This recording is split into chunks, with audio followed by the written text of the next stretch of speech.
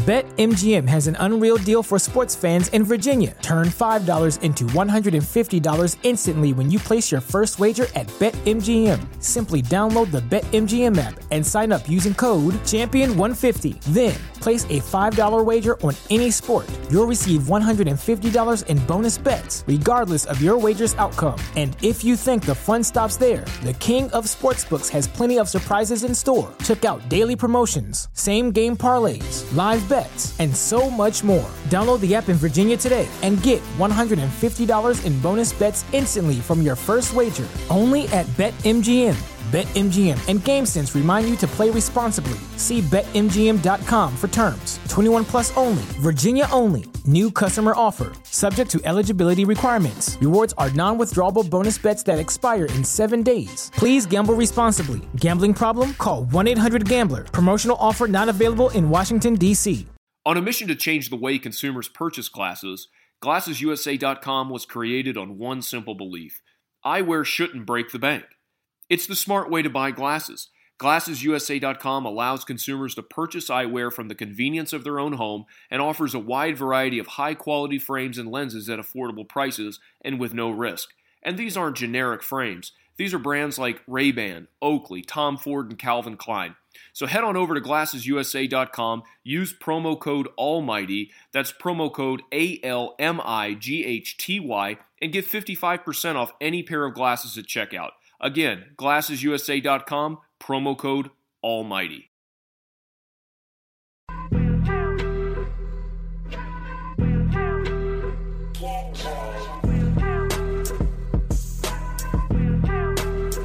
It's fun to do bad things.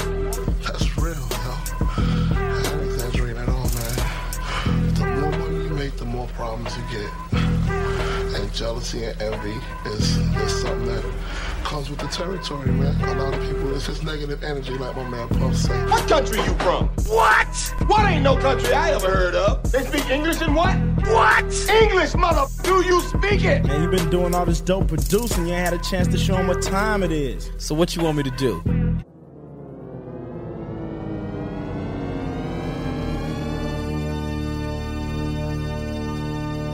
Welcome to the Spurscast, the original San Antonio Spurs podcast.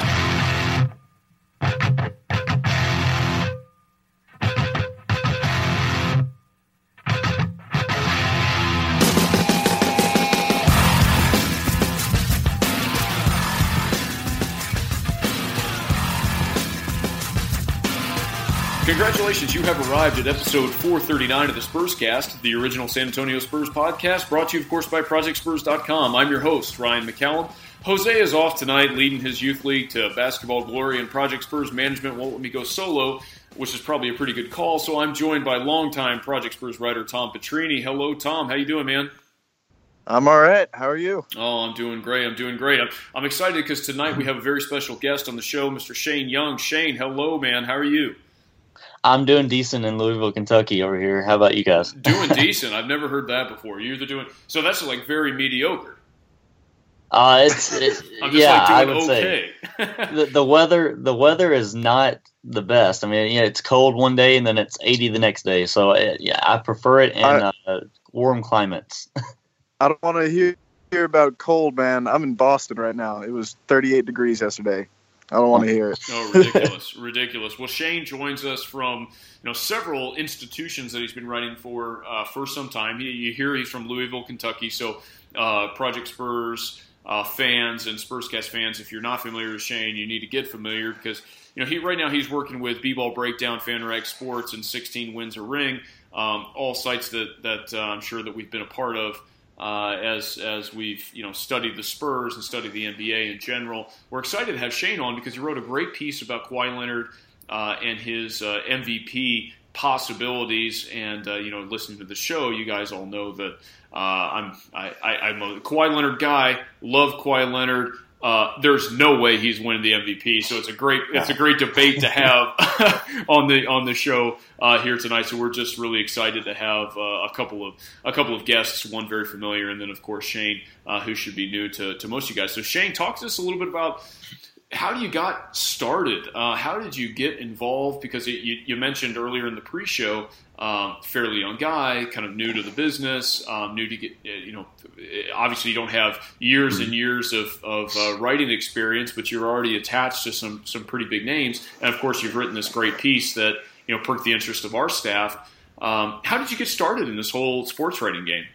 It's pretty crazy that you asked me, because in my senior year of high school, you know how they say you need to start getting an idea of what you're going to do when you graduate high school. I don't think that's true at all, because I had no idea. And I went to my freshman year at U of L, University of Louisville, since it's right up the road from me, and I didn't know what I wanted to do. I was a computer science major, but I've always loved the NBA. Contrary to what you all would probably like, I grew up a huge Los Angeles Lakers fan, and for probably 12 years, I just idolized Kobe and the Lakers and Powell. It was definitely after the days of the Derek Fisher 0.4 shot, so it was I'm only 22 years old, so I didn't get to live through that. But I will say, I got into it because I just started reading Zach Lowe. I started reading Kevin Arnovitz. And a lot of these guys, and then I saw that a site called hoopshabit.com opened up. That's my first ever gig, and I kind of knew the editor-in-chief, Michael Dunlap, from Twitter, and I just DM'd him and asked him if he needed a spot. And ever since then, it's just been you both know how it goes. You just start improving with every piece you write, and then eventually I just started getting on with different sites like B-Ball Breakdown and become credentialed with the Pacers, because that's only an hour away from me. Very cool. So I have full credentialed access with the Indiana Pacers, and since from there I've just been able to get into the locker room, do some feature stories and all that stuff. So I kind of just building blocks of the game, I would say. So let me ask you, were you credentialed with the Pacers during all of that Lance Stevenson stuff? Have you ever been in the locker room with Lance Stevenson? I need a story. Millions of times. During the ear blow game, I was right there. Fantastic! Wow. And then it was funny because after that game, LeBron and D Wade, they always did their press conferences together. I think Kyrie and LeBron do it now. And Wade said, "I didn't know he blew in your ear. I thought your wife was the only one that's supposed to blow in your ear." So I mean, that was pretty funny. Lance Stevenson, I think the best story I could come up with that really quick is that, after a bad game, he just notoriously just did not talk to any reporters, and everyone was trying to ask him so many questions, and he would just look at Paul, and Paul George would have to answer all the questions for him. I mean, he has a very weird mood whenever he has a bad game. So, and now he's back with Indiana, right? Did I hear that? Yeah, 3 years, $12 million with the player. I think it's the team option. I'm not too sure. Don't hold me to that. It might be the team option for the last year. So he's going to be turned there down longer. Go ahead, Tom. He turned down 5 years, 44 from them. Yep, 5 years, 44. Seasons ago, right? Yeah, he turned that down to go to Charlotte on a 3-year, $27 million. I think it was crazy. This is a classic case of you get what you can get, right? So he's going to be there longer than Paul George, right? Man, that's just a tough thing to answer. If you hold a gun to my head, I would say Paul George is going to be gone next year. Well, why would he stay there? Why would Paul George stay with Indiana? And suddenly this has turned into an Indiana Pacers podcast. I think there's only one expert on Indiana here. Yeah. But, Paul George, of course, rumored to go to Los Angeles, the Lakers in Los Angeles, hometown team. Why would you stay with Indiana? Really quick, I think that the main thing is that I think that Larry Bird and Paul himself are banking on him making All-NBA team next summer or next year. And if he makes All-NBA team next year, he's eligible for the contract extension that will boost him above $200 million. That's a big prize. I mean, he'll be 26 years old at that point. So, I mean, he'll want to cash in on something big. And I think that if he gets that All-NBA spot next year, then he'll definitely probably resign. But, he probably won't. He might not get that selection because you know how diluted the forward spot is now. So that's right. And he's kind of an in-betweener because I know that they had him playing a bit of power forward as well, which is an interesting spot for Paul George. Yeah. Yeah, he doesn't like power forward too much. No, I don't think so. You get run over. And we kind of have an in-betweener there down in San Antonio. And I know it's the subject of our podcast here. We want to talk some Kawhi Leonard. And this guy kind of bounces between all positions. But, I want you to talk a little bit about your piece and just sort of intro what you've written there about Kawhi Leonard, his MVP chances. Talk to us a little bit about that. Yeah, I think I primarily decided to write this piece because I actually started production on March 3rd. And, with school and stuff, I had to just keep on pacing myself. And the main reason I wrote it so long, it was over like 10,000, it was 9,000 words, is because I wanted to be exhausting. Yeah, it was just every day I had to keep on updating stuff. And I started to write it after the Kawhi Leonard versus James Harden game where he blocked Harden, then hit the three-pointer, or vice versa. And, since then, I just wanted to make sure every candidate got enough justification, at least 800 words or so about why they could win MVP. So I wanted to make it thorough. And about Kawhi's section, I'll just start by saying that I really just am going to be ticked off if a lot of if he finishes third or fourth in this race. And I wanted to write this piece to maybe shed some light on if there are any voters that follow me. I'm not too sure, but I really think that they should consider that a guy that's on a 64 or 65 win team, depending on what happens tonight, they could be the first seed. And it's just rare. It's very rare that you see the best player, a dominant player on a 65-win team that has the top seed, not get MVP or second in the race. So I wanted to shed some light on that. It's really interesting. We're going to talk about. Can I jump in? Yeah, Tom, go ahead. We're going to talk about Kawhi a lot later on. Yeah. But before any discussion about the MVP race, you kind of have to provide a framework. That's just the nature of it now. You started by kind of commenting on the subjective idea of what an MVP is. And I thought you devised a pretty clever stat that you called an MVP rating. So first I want to get your thoughts on what makes an MVP. And then if you could explain how you came up with that rating system and what exactly it measures. Yeah, see, what determines an MVP, honestly, I think my first paragraph talked about how it's so subjective and it's not a perfect science. And that's probably the beauty of it, wouldn't you say? Wouldn't you guys say that we can determine our own definition of what it is? If someone told us an MVP had to be the guy with the most, if you add up all points, assists, and rebounds, it had to be that guy, or it had to be the guy that's on the first seeded team, then it wouldn't be any fun. So this year is probably the most fun year we've had since 2006. We had Kobe, we had Dirk, Nash, LeBron, all in that race that year, and it was just beautiful. And now I think what makes an MVP, I've always had this definition, and I tell this to people that I work with and everything, all my local friends. I say it has to be the most dominant player on a powerhouse team. Now, whatever you determine a powerhouse team, if you determine that's a top 3 seed, okay. If you determine that's only the first seed, then, whatever. But it just has to be a team. I would prefer it to be a 55, 50-win team, and it has to be the best player. He's the indisputed best player on that team. And, 3 guys fit that description. One was Durant before the injury, obviously, because Durant would have been number one for me. I was going to ask you about that. What would you say about Golden State with Kevin Durant there? Yeah. Okay. It's tough. I would have Durant. Curry's had his ups and downs. We know that.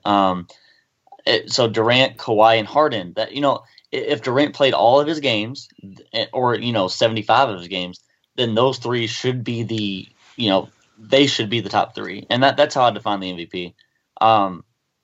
Should I talk about the MVP rating for a second? Yeah, please, because I'm not familiar with that. It's kind of a homegrown rating system, which I'm always into. If people who know the show, we just make up our own as we go. So I'm interested in this. Yeah, Ryan and Tom, I'm not sure if you all are big stat nerds, or if you just more like the eye test. I'm not too sure. Everyone has their own. I'm kind of a nerd. Yeah, everyone has their own little spice of life there. I think that for me, I'm a big stat guy, so I just thought, let's take 5 important concepts. Let's take real plus minus. That's ESPN's new metric for the last 3 years. It just all encompassing impact of a game. Draymond Green's like the king of RPM. Chris Paul and Kawhi Leonard's up there too. Let's take that. Let's add it to your box plus minus, which there's better metrics than box plus minus, but for the sake of this, I just chose that BPM, and that just determines. For the listener base, tell us what is a box plus minus. I think the actual definition is points per 100 possessions you contribute to your team over what a replacement level player would contribute. So like Russell Westbrook is like 14.3. That's the most in the league because what he does on passing the ball and scoring the ball. A replacement level player just can't. They can't do that. And then I think Kawhi's is like +8 this year, +8.1. I'm looking at it now. So I added those two together.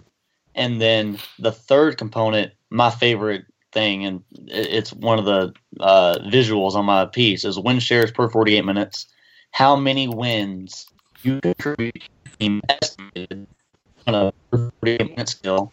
Kawhi is second in the league in it this year behind Kevin Durant, crazy enough.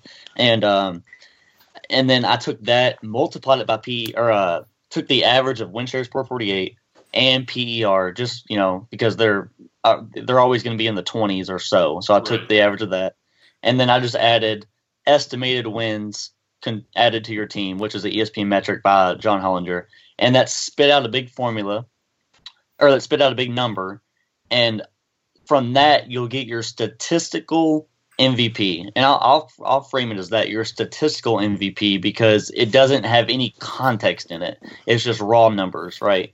There's no eye test involved with that. There's no story, narrative, anything like that. Yeah. You got to stick to the narrative, man. You got to remember, our listener base are San Antonio. They can't add. They don't know all these statistical things. Got to give us the story. What that MVP rating, because Russell Westbrook's is 70.47 or something now after I updated it. That does not put in context what the team's record is. You can get a little bit of it because win shares per 48 is going to be higher for the top seeded teams than it is for the lower seeded teams. That's why Kawhi's is way higher than Harden's or Russell Westbrook. So in a way, it does matter what team you're on, but it also you can't factor in that San Antonio is going to be a 64 win team and the Thunder is like a 47 win team. So that's probably the flaw in it. Russell Westbrook leads all players in MVP rating. And if we were all statistical nerds in this universe, Russell Westbrook should be the MVP. But that's the beauty of the narrative. And after I devised the MVP rating, I simply just went subjectivity all over the place. I devised my own top 5, top 8 list after I saw what the stats say. So. Well, because I want to hear about that a little bit because I approached this when Tom contacted, I think, Tom, you spoke with Jose first, and, we talked about the idea of bringing on the show and that it was a Kawhi Leonard piece and how he's going to be the MVP. And, people that listen to the show think that I hate the Spurs, which is a really odd thing because, for me, especially in this race, I have to say I'm a Houston Rockets guy. James Harden, to me, is the MVP, and there's not even a close second. I think that Russell Westbrook gets a lot of play from the media pundits because, they're infatuated by this triple-double situation that he's putting up, right? Could average a triple-double for the year, is in striking distance of all-time records, Oscar Robertson type of stuff. Pretty amazing statistical performance. But his team, I'm not going to say that they suck, but they're just so mediocre. They're so mediocre, and you can't really anticipate them doing well in the playoffs. And you look at a guy like James Harden, who has come into this season from – I don't think people remember. Dude, Houston was horrible last year. Like, bad. And James Harden's come into this situation, embraced a new spot. He's second in the league in points per game, very closely behind Russell Westbrook, who has to do everything for his team. Remember, James Harden's got shooters, so he doesn't have to do everything for his team. 29.3 points per game. He's leading the league in assists. I'll repeat that. James Harden is leading the league in assists with 11.4 assists per game. That's next level kind of stuff. And his team is good. So I was approaching this interview thinking, I can't wait to learn something because, you talked to me about Kawhi Leonard being the Spurs MVP. Got it. Kawhi Leonard being Defensive Player of the Year for the third time in a row in the NBA. Got it. I think he's definitely got that. Talk about Kawhi Leonard as the NBA MVP. I struggle with that given James Harden's performance. Oh, I struggle with it. Wait, Tom, you want to pitch in? You want to say something? Yeah. Well, I just kind of wanted to, going off that, yes, Harden is putting up ridiculous numbers. And my favorite thing about Brody averaging the triple-double is the year Oscar Robertson did that, he finished third in the MVP voting, which is like a hilarious thing that nobody talks about. But I actually kind of wanted to ask, in this era right now, it seems like every time I turn on the TV, it's a player doing something that hasn't been done since Jordan or Robertson or ever. And that's, overall stats. Harden and Westbrook are both going to shatter the record for turnovers in the season. But, we won't talk about that. Do you guys think that's more about the players today or the way the game is being played? Gosh, it's definitely like the inflation of how the game is played, the pace, man. I need to look at it. I need to look that up right now. But like the pace, I think the top rated team in 2000 would have ranked like 14th or 15th today in pace. It's getting out of control. Like in a good way. Like I love out of control. Like Mike D'Antoni, what he's done for the game. Steve Kerr now. Pop, the Spurs are the fourth slowest pace right now, but he doesn't mind to push the tempo. Like he definitely encourages it in some ways, just not all the time. He wants them to be, cool and collected. Mm-hmm. The way that the Jazz are obviously really slow in today's game still, but they're effective. So I think that what you're talking about, inflation of stats and the turnovers and the points and the assists and the rebounds, even you're getting it to where just players are so skilled that you have to be so focused defensively to stop it. I don't think there's anyone in the world that can stop James Harden. Like Kawhi one-on-one could probably stop him 4 times just because Kawhi's really good, probably the best defensive player I've seen in my life. But hard offense beats defense every time. Mostly, you guys know that. Like offense just always wins. Yeah, I agree with the standpoint that it's a pacing factor, Tom, to answer your question, and certainly to agree with Shane here. The thing that I would challenge, and maybe it's even less of a challenge, is that despite Golden State's singular championship as of late, there's not another recent team, at least that I can recollect, where it's been the fast-moving, quick style of play that's up and down the court that's won the title. It's the slow-moving teams that have won the title. Even the Spurs in 2014, where it was the beautiful game, it was a lot of passes, but it was out of half-court sets. Golden State's doing it running up and down the court, and they won 1. Could have won 2, but you saw that Cleveland running half-court sets are what really took that title. So what I would say to counter that is quick pace, movement, speed up and down the court. That wins regular season games, and that's great. But when when benches get short and things really get compacted during the playoffs, and especially in the title rounds, that's when you see the slower paced teams like your San Antonio Spurs. In fact, like your Cleveland Cavaliers. Those are the teams that end up winning titles. You're right. The closest we just got, because I just looked, the 2012 Thunder, obviously you don't want to bring up bad memories, but come back down 0-2 and beat the Spurs in the West Finals.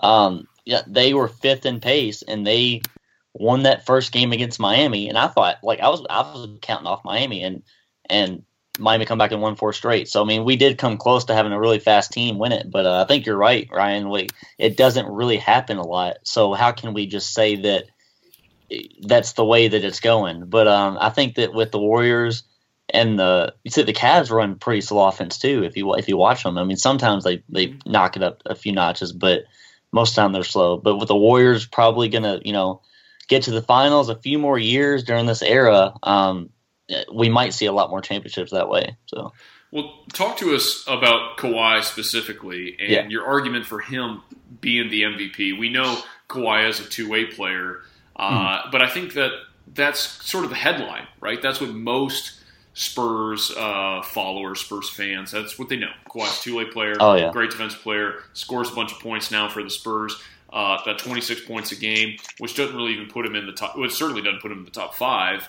But why would a guy like Kawhi Leonard, who statistically doesn't? I mean, I say he doesn't really show up, but he's not really in the top 5 of any of the big categories that people watch: points per game, rebounds per game, assists per game.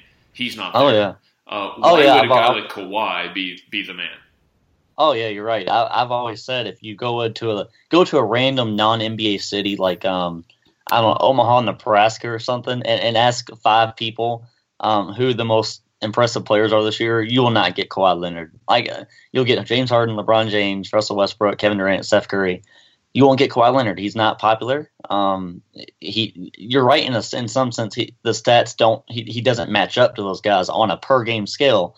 I've always pushed for people to look at per 100 possessions. I think that really evens the playing field, in which Kawhi averages more points per 100 possessions than James Harden, which is just fascinating. I wish the Spurs would. Sometimes I know you all have watched the Spurs and thought this too at some point. You just wish Kawhi would be more aggressive in certain points of the second quarter, third quarter, not when it get down to the wire. I wish he would just be more aggressive throughout the whole game, but again, you can't really do that and also have the energy to do what he does on the other end.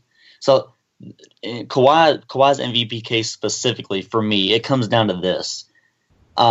If you're just think of yourself playing in a pickup game against, guys that are your quality of skill or better, and you're playing with them at 5-on-5. And you have to be the best defensive player on your team, and you have to make sure that you're guarding the best player and the best ball handler.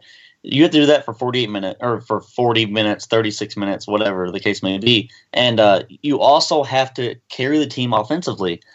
For him at 25, I know 25 is pretty young, but for him to have that energy to do this for 66 games so far, and going to finish the season over 70 games. It's just impressive. I've never seen anything like it. And I'm sure Michael Jordan would sit here and tell you that he had this type of defensive mindset and skill and effort all through his great offensive days. Maybe. I'm not old enough to remember that. But the way Kawhi You keep throwing that out there, man, that you're so young. And it makes me feel so old.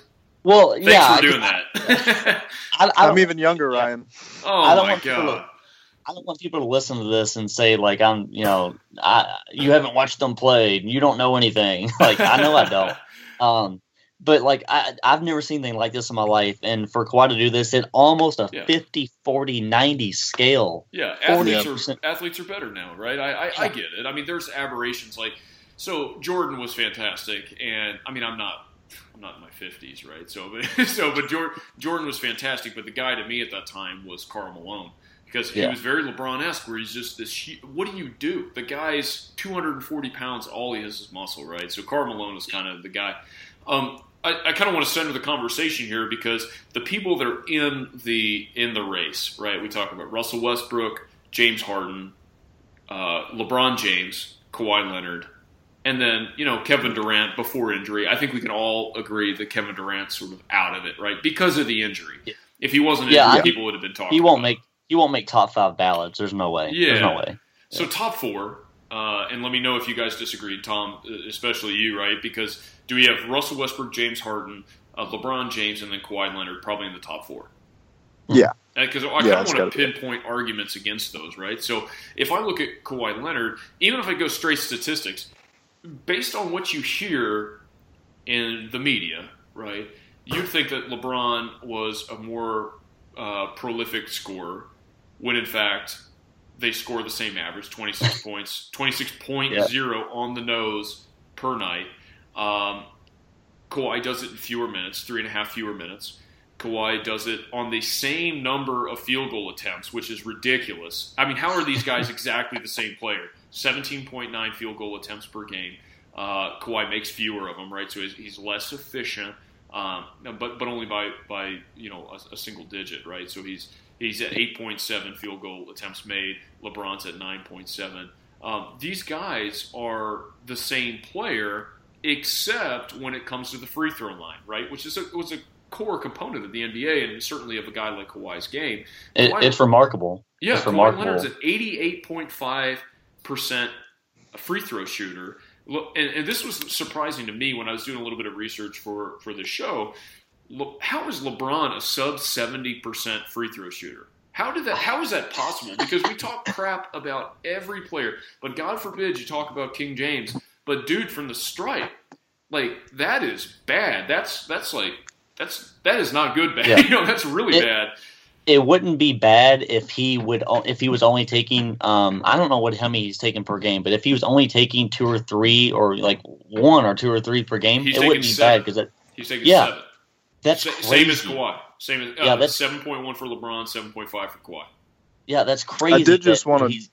LeBron's leaving all those points on the board, or he's missing opportunity to score a lot of points because I don't know how you drop. What was he, a 74% free throw shooter in his early Cleveland days? Like I don't know how you drop like that to where you're a little bit better than Dwight Howard from the line. I don't know how you do that. That's right, exactly. Yeah, not much better than some of the guys that we think are all time bad, right? Yeah, I think in terms of scoring, they're very comparable, and when.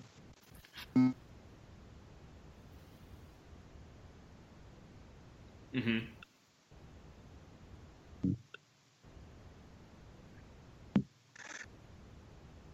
Passer, I think he doesn't get enough credit for how good his passes are, especially when he draws double teams and kicks to the open man. He's gotten very, very good at that. Mm-hmm. But LeBron, the way LeBron raises everybody around him is kind of unparalleled, I think. Mm-hmm.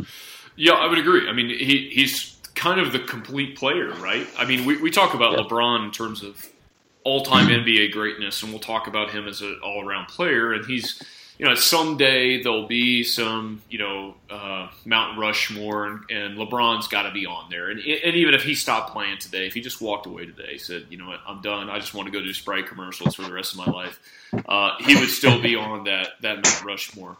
Kawhi probably not. But to your point, he's like 9 assists a game. LeBron. Kawhi's not an assist guy, right? So I mean, he's low. I don't know what it is, but it can't be more than 4 assists a game, right?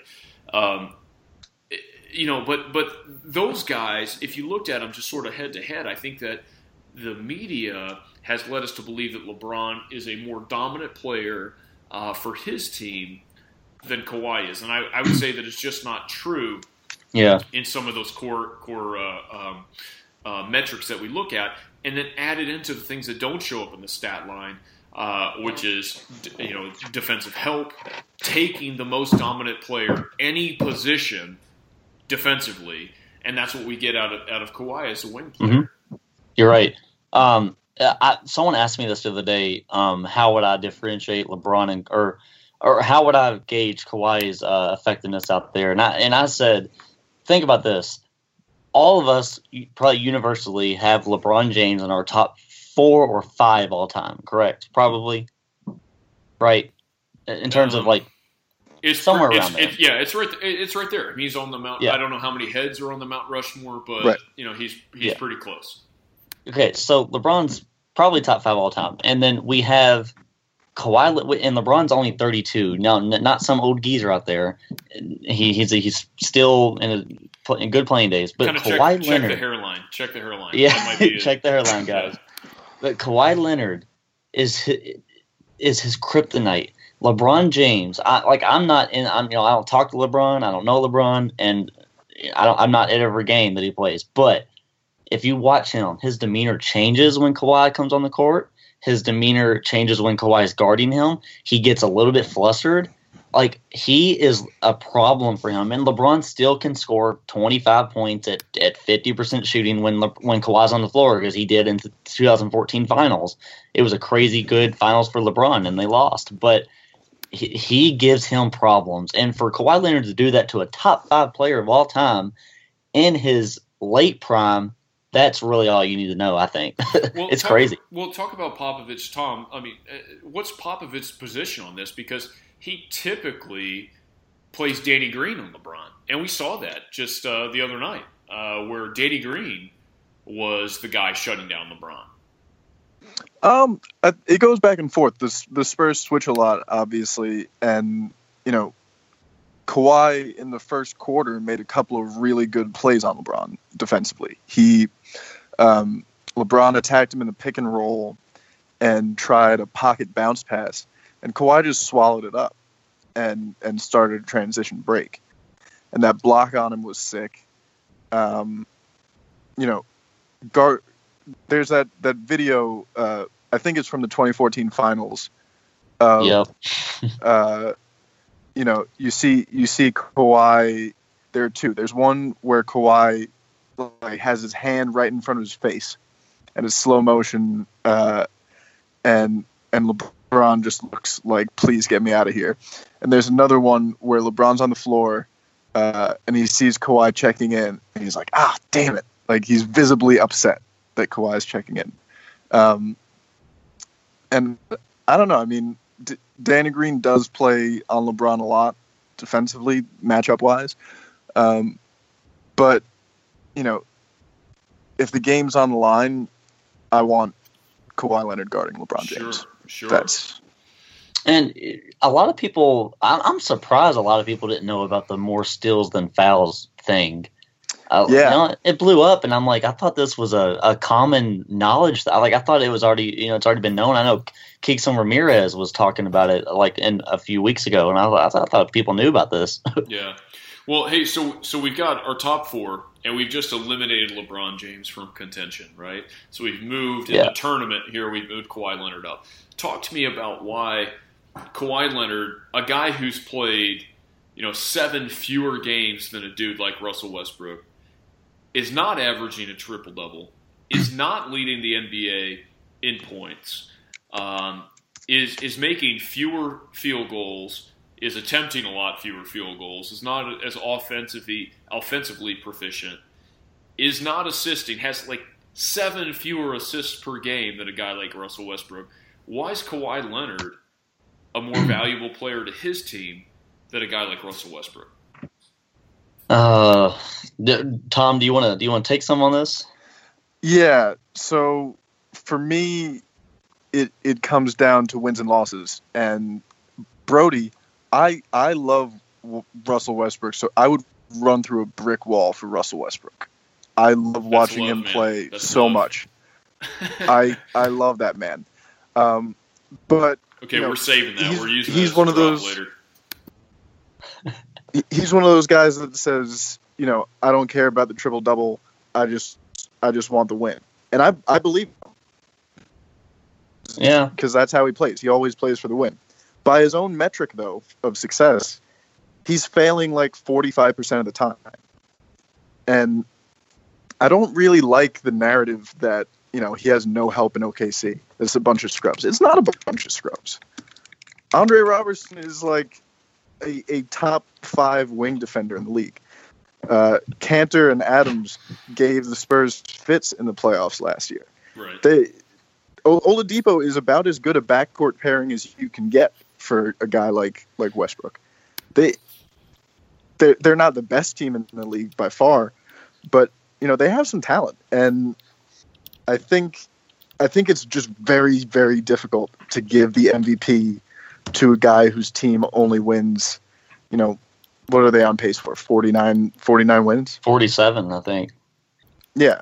See, and especially when you have the Rockets on pace for 10 wins better than that. Yeah. And the Spurs on pace for 10 wins better than that. Well, what if I told you that Russell Westbrook was the most efficient player in the NBA? Does that sway you at all? He's not. No, he is. he is. He's the most efficient player in the NBA. His efficiency rating is 33.5. Well, his PER, yeah. PER. The PER. Yeah. I mean, PER takes into account a lot of things. He is efficient at what he does. He gets to the free throw line at an enormous rate, 11 free throws per 36 minutes. It's ridiculous how much he's getting fouled. And you have to credit that to him because he's also shooting 84% from the line. So he's getting the easy points for OKC. And if he didn't do that, then they wouldn't have 30 wins right now. And I think we all agree that we all agree that team, without him being out there, they're probably they're probably gonna be in the lottery, and they're probably gonna be drafting in the top 5. So Russell Westbrook, I've said that if you want to take the literal definition of like the most valuable player to your team, give him the award. If that's what we're all about, then he definitely needs that award. He definitely needs to give that speech in May. But that speech would be horrible, by the way. Oh, it's going to be a terrible speech. It would be horrible. It would only be eclipsed by the horribleness of James Harden's speech, which I can't even believe how ridiculous that would be. I'll tell you what, though. The guy who would lead it in the worst speech has got to be Kawhi. Because what would he say? He'd mumble a couple of things. Like, we actually have no idea what he would say. He might go up there and crack jokes. We've never heard him speak. I think that would be the first time. Did he cry at the end of the 2014 finals? I don't know if he cried. This is probably the first time he cries. Yeah, it's pretty sure. I mean, remember when he won the MVP, the finals MVP? It was just like, yeah, basketball's good. You know, it was like very little emotion. It's pretty amazing. Yeah, so I think that if we're sticking on Westbrook, here's why I would not give him the MVP. I think a lot of people, and I'm sorry if you all are in this, I think a lot of people are freaking out about the triple-double thing, but he averages 8.5 uncontested rebounds a game. Okay, so like that uncontested rebounds is 2.5 feet within the vicinity is where a defender has to be for it to be a contested. Oh man, you're such a nerd. You're such a nerd. I am. No, but he's so right. Yeah, he's so like, right. Think about it. And like, I go back to like, just put yourself into his shoes in a basketball player's position. If you're shooting a jump shot or you're shooting a free throw, and all of your guys just get back, and you're the one that is charging in there to get the rebound, it does take effort. That needs to be applauded. The effort, the energy to go get that, but. Why is that rebound that he goes to snag where no one else is even trying to get it? Why is that more valuable than what Kawhi does or what Harden does? I just don't understand. Well, I think he's getting all the odd bounces, though, right? I mean, you don't feel it that way? I mean, the ball's there. He gets in a position to grab. I don't know. I kind of agree with you. I mean, the stats are inflated, but yeah, it's a weird statistic. It's just a strange one. In fact, to be quite honest with you, one I've never heard. What, Tom? I'll see it in games where, when the opponents are shooting a free throw, say. He's where the center's supposed to be. Just so he can get that board. Maybe that needs to be applauded. Maybe that's good. Like maybe we should praise him for that, for trying to do that, or maybe I'm not too sure what we should do about that. Should we like it or should we hate it? I don't know. That's kind of borderline, but the one that we definitely should not applaud is, I was watching a game the other day, and a guy was coming down the lane at him, and he didn't even test a shot. He just boxed out. Yeah. And it was like, that's not really helping your team. Yeah, and objectively, if we all three watch the Thunder play, there's so many possessions that Russell Westbrook just falls asleep in ball watches. He lost Steph Curry the other night. I guess it was like a week and a half ago. Curry just running circles around the perimeter while Russ is ball watching on Clay, and Curry gets a wide open corner three that he shoots like 80,000% from. So, right, his defense. He is the biggest mystery. Like not even a mystery because we all know the answer to this. I think it's just the casual fans that like love Russell Westbrook that think that he's this big energy robot and he's so good defensively, but really he makes so many mistakes that it's really hard to love it because he's given up so many points on the other end. But I would not be upset if Russell Westbrook finished second. I just would be upset if he won it. So we're down to Harden. We're down to Harden. I really want to hear this case about James Harden and why Kawhi would win the MVP over James Harden. Because I'm one of these guys who thinks that the MVP, you mentioned it. What did you mention your definition of the MVP is? Succinctly, what was that? I just said it has to be a dominant player on a powerhouse team. On a powerhouse team. Yeah, that's it. And the way I define it is if I was starting a team today, who would I get? Who's the most valuable player in the NBA, and who would I grab as my number one guy? I've never heard that one. Yeah, just to say, I'm starting like I'm playing pickup ball, right? And I got that guy. Who would that guy be, right? And it might be Kawhi Leonard for all intents and purposes. But let's talk about James Harden. Why would I pick Kawhi Leonard ahead of James Harden when James Harden is leading the NBA in free throw attempts, which means he's getting the line, assists, unfortunately turnovers, all right? But to be fair, overall assist counts and then assists per game, and he's second in points. Why would I get a guy like Kawhi Leonard, who's statistically not in the top 5 in any of these categories? Why would I select a guy like Kawhi Leonard over a dude like James Harden? And that is the toughest case. Like Harden versus Kawhi, we could probably have a 3-hour conversation about that because you're not wrong. No one can be wrong about this unless you say neither of them really deserve it. I mean, that's the only way to be wrong. I guess at this point, I think you all would agree you have to split hairs. You just have to just pick things that you value versus things that you don't value. And when you're choosing Harden versus Kawhi, maybe for me that hair that I'm going to split is head to head against the top teams. Right. Maybe that's what it's going to be. And Harden is 5-6, now 5-7 because they lost to the Warriors against the top teams, and he's shooting 40%. I think it's now 39% against Golden State, San Antonio, Cleveland, and Oklahoma City. Mm-hmm. So I don't know. To me, Harden does this. He beats up on the very, very bad teams. I think his 50-point triple-double, which the fact that I'm even saying a 50-point triple-double means that he should probably be the MVP. Right. That was against the New York Knicks, the second worst team in the league. Right. I think you just have to value what he's done against top competition. I like to hear, Tom, how would you even construct a case that Harden or that Kawhi should get it over Harden? So for me, I think it comes down to,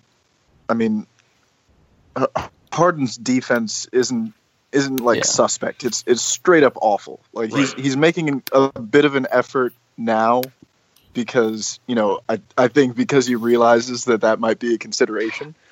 But that's literally half of the game of basketball. Mm-hmm. And as good as he is at the other half, I love it.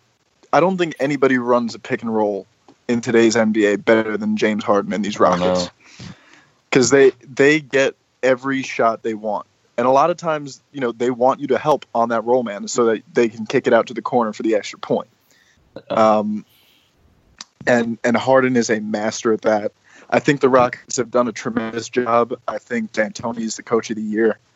But in terms of overall impact on the game and what, just taking both ends of the floor into consideration, I think it's Kawhi over Harden. I'll say this before Ron jumps in. I'll say this because I've been wondering this for a while. Okay, Harden has a really, really, really good game. Like, just say Harden's clicking on all the cylinders and having a great game.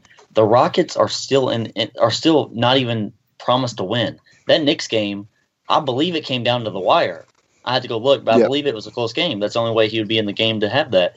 Now, say if Kawhi is having a really masterful game, I know the Spurs roster is more experienced and I guess you could say talented than the Rockets. They're not as good as shooters as the Rockets, but they're more talented. So it obviously skews that a little bit. But if Kawhi is having a masterful, great game, I think that there's no chance any other team wins other than the Spurs. The way he controls a game is just, to me, better than Harden. But Harden gets the easier points, the free throws. He draws so many fouls from 3-point range. It's almost sickening how good he is at that. Because if you're handed, I watched one player, I can't remember who it was, that was trying to guard him. It was Iguodala that was trying to guard him, and he kept on just moving his hands back because he knew that if he gets caught there for more than 2 seconds, then Harden's going to fake it and throw it up at the rim and be 3 free throws. Well, to that metric, he has over 90 drawn fouls on 3-point attempts this year. I mean, that's ridiculous. When I heard that the first time, I said 90. That's got to be a misprint. Like 9 might be the right number, right? No, 90. That's insane. to your point. Yeah. I'm conflicted by this because Tom, your argument is so true, right? I mean, let's talk about complete basketball players.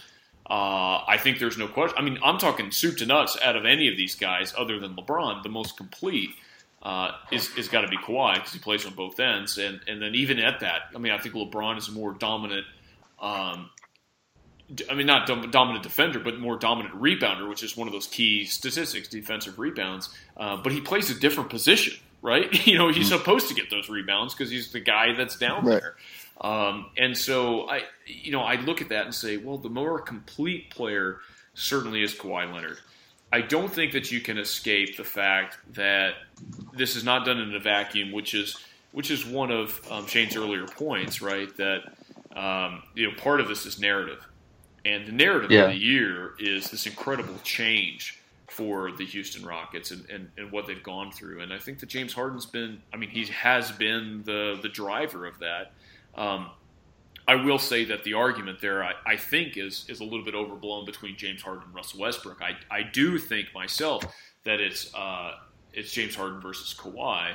I just can't see, given the numbers and the transformation that James Harden has gone through this year, I just can't see giving it to Kawhi. But I certainly see him as a second, maybe a distant second. But I'd be disappointed if Kawhi Leonard didn't come in second place for the MVP. And I certainly think he's destined for that in his career. It's just in the terms of the overall narrative and the storyline that comes with this season. The story has been all about the Houston Rockets and James Harden, and certainly not Kawhi. So I think you have to give him the edge for that, don't you?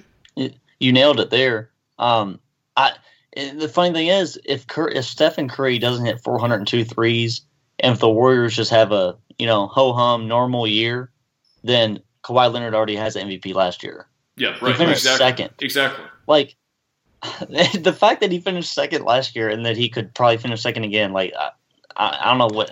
I guess LeBron might have done that, finished second twice in a row.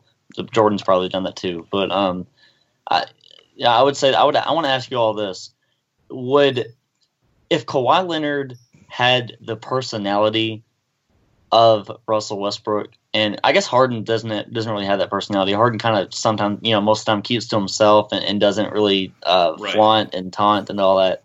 Would he be getting a lot more votes if he had the Russell Westbrook, mentality of I'm going to, embarrass you? It's tough to say because I think there's no question that if he was a little bit more, talkative, a little bit more of a media presence. Yeah.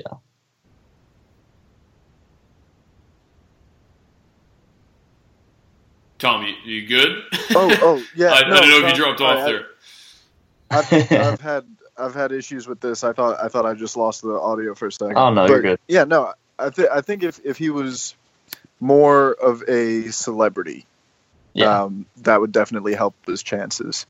I kind of wanted to go back to what Ryan was saying before about the Rockets sucked last year, now have been transformed.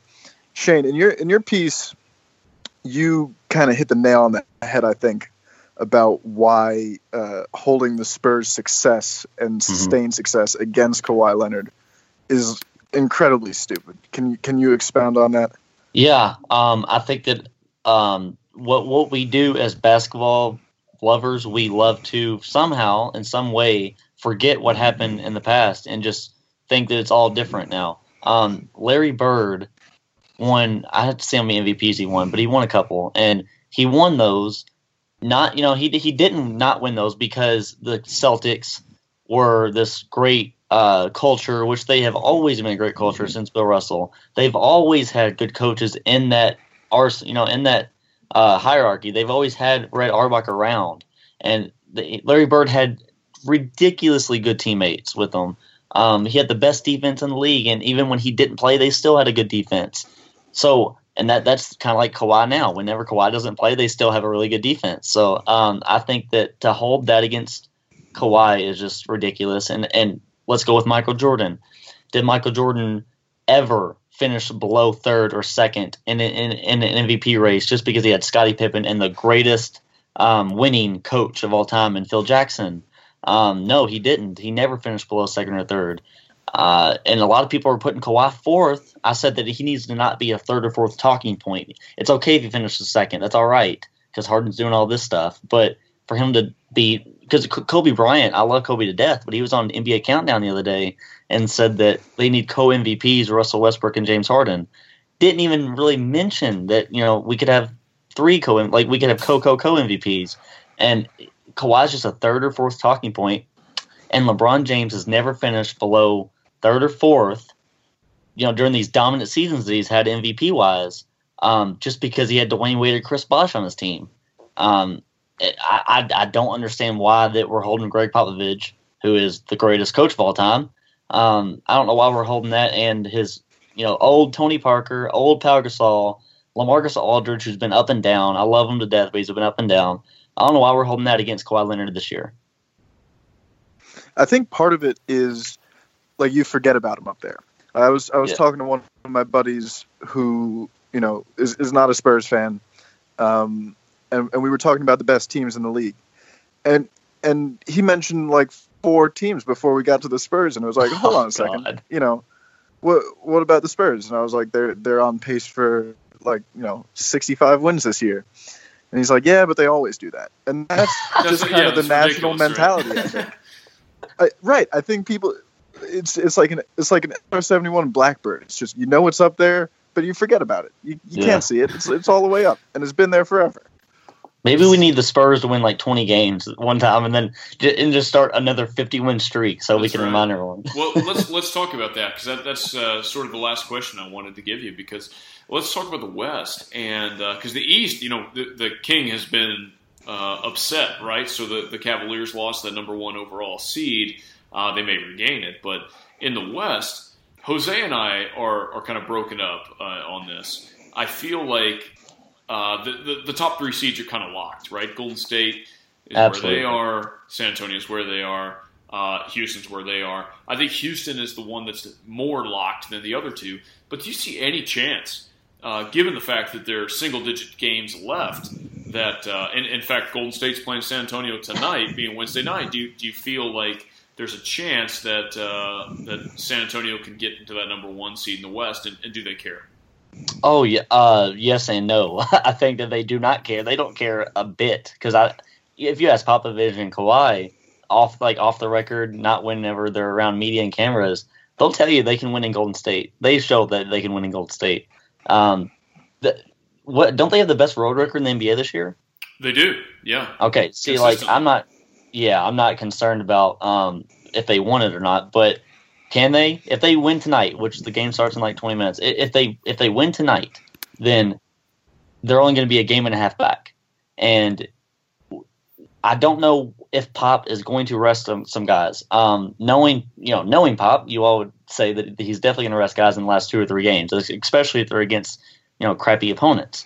I think that the Warriors, they're going to get Kevin Durant back for the last. My prediction: Durant's going to come back the last 3 games ish against the Lakers. That's the last game, and I think they're just going to win out. I think the Warriors will win out. So the Spurs just need to play everyone against teams that really matter and try to win out if they care about the 1 seed. But as we discussed, I don't think they do. Shane, you said earlier you think the Warriors are going to win tonight. I disagree. But what? Give your case for the people. People will probably be listening to this after the game. So I will say that if they win, I think it's going to be because I'm going to say they're going to win because they've just been on a streak right now. I mean, their defense is it's better than the Spurs, and since the All-Star break, marginally better than the Spurs. Draymond Green, his ankle doesn't look. He's moving around. He's jumping around. He doesn't look like he's hurt too much. So I think that just the way they're clicking, the way Clay's playing out of his mind right now. Yeah, he was ridiculous last night. Yeah, I think their offense is going to be too much tonight, but I'm happy to be wrong. I think that if it was just Spurs Warriors, probably Edge Warriors right now, but because it's the second night of a back-to-back for the Dubs, and because they shoot like 8 percentage points worse from three on the road. Wow. I think it's like, well, they were I think they're like last 42% at Oracle and 35 on the road. Yeah, they were like 11 of 41, I think. Yeah, it was ridiculous. The fact that they shot that many is horrible. It's just mind-boggling. But you're right, the percentage was ridiculous. And all the big guys played 33 minutes or more last night. So I think Spurs, fresher legs, home court advantage, take this one. All right. And I'm siding with Tom there because I have to, right? So Spurs win this one. I think so. All right, guys. That's it for this episode of the Spurscast. Make sure to follow us on Twitter at the Spurscast. Catch up with the other co-host, Jose Grijalva, at JRG1023. Me, I'm at RyanMC_PS. Tom, special guest, sir, tell them where they can get you on Twitter. At Real Tom Petrini. There are a couple of spoof accounts, so watch out for those. Of course, this guy is so damn popular. And Shane, tell us where we can get you and all your great work. At Young NBA on Twitter. I'm always tweeting out nonsense, so be happy to follow me. If you ever start a career, really good rap name. Yo, right. We got Young NBA on track. Yeah. That'll work. Well, make sure to follow these guys or any of the Project Spurs folks at Project Spurs. Head on over to ProjectSpurs.com. Check out some great articles by a really talented group of writers. Guys, thank you so much. And to all you listeners, you're welcome.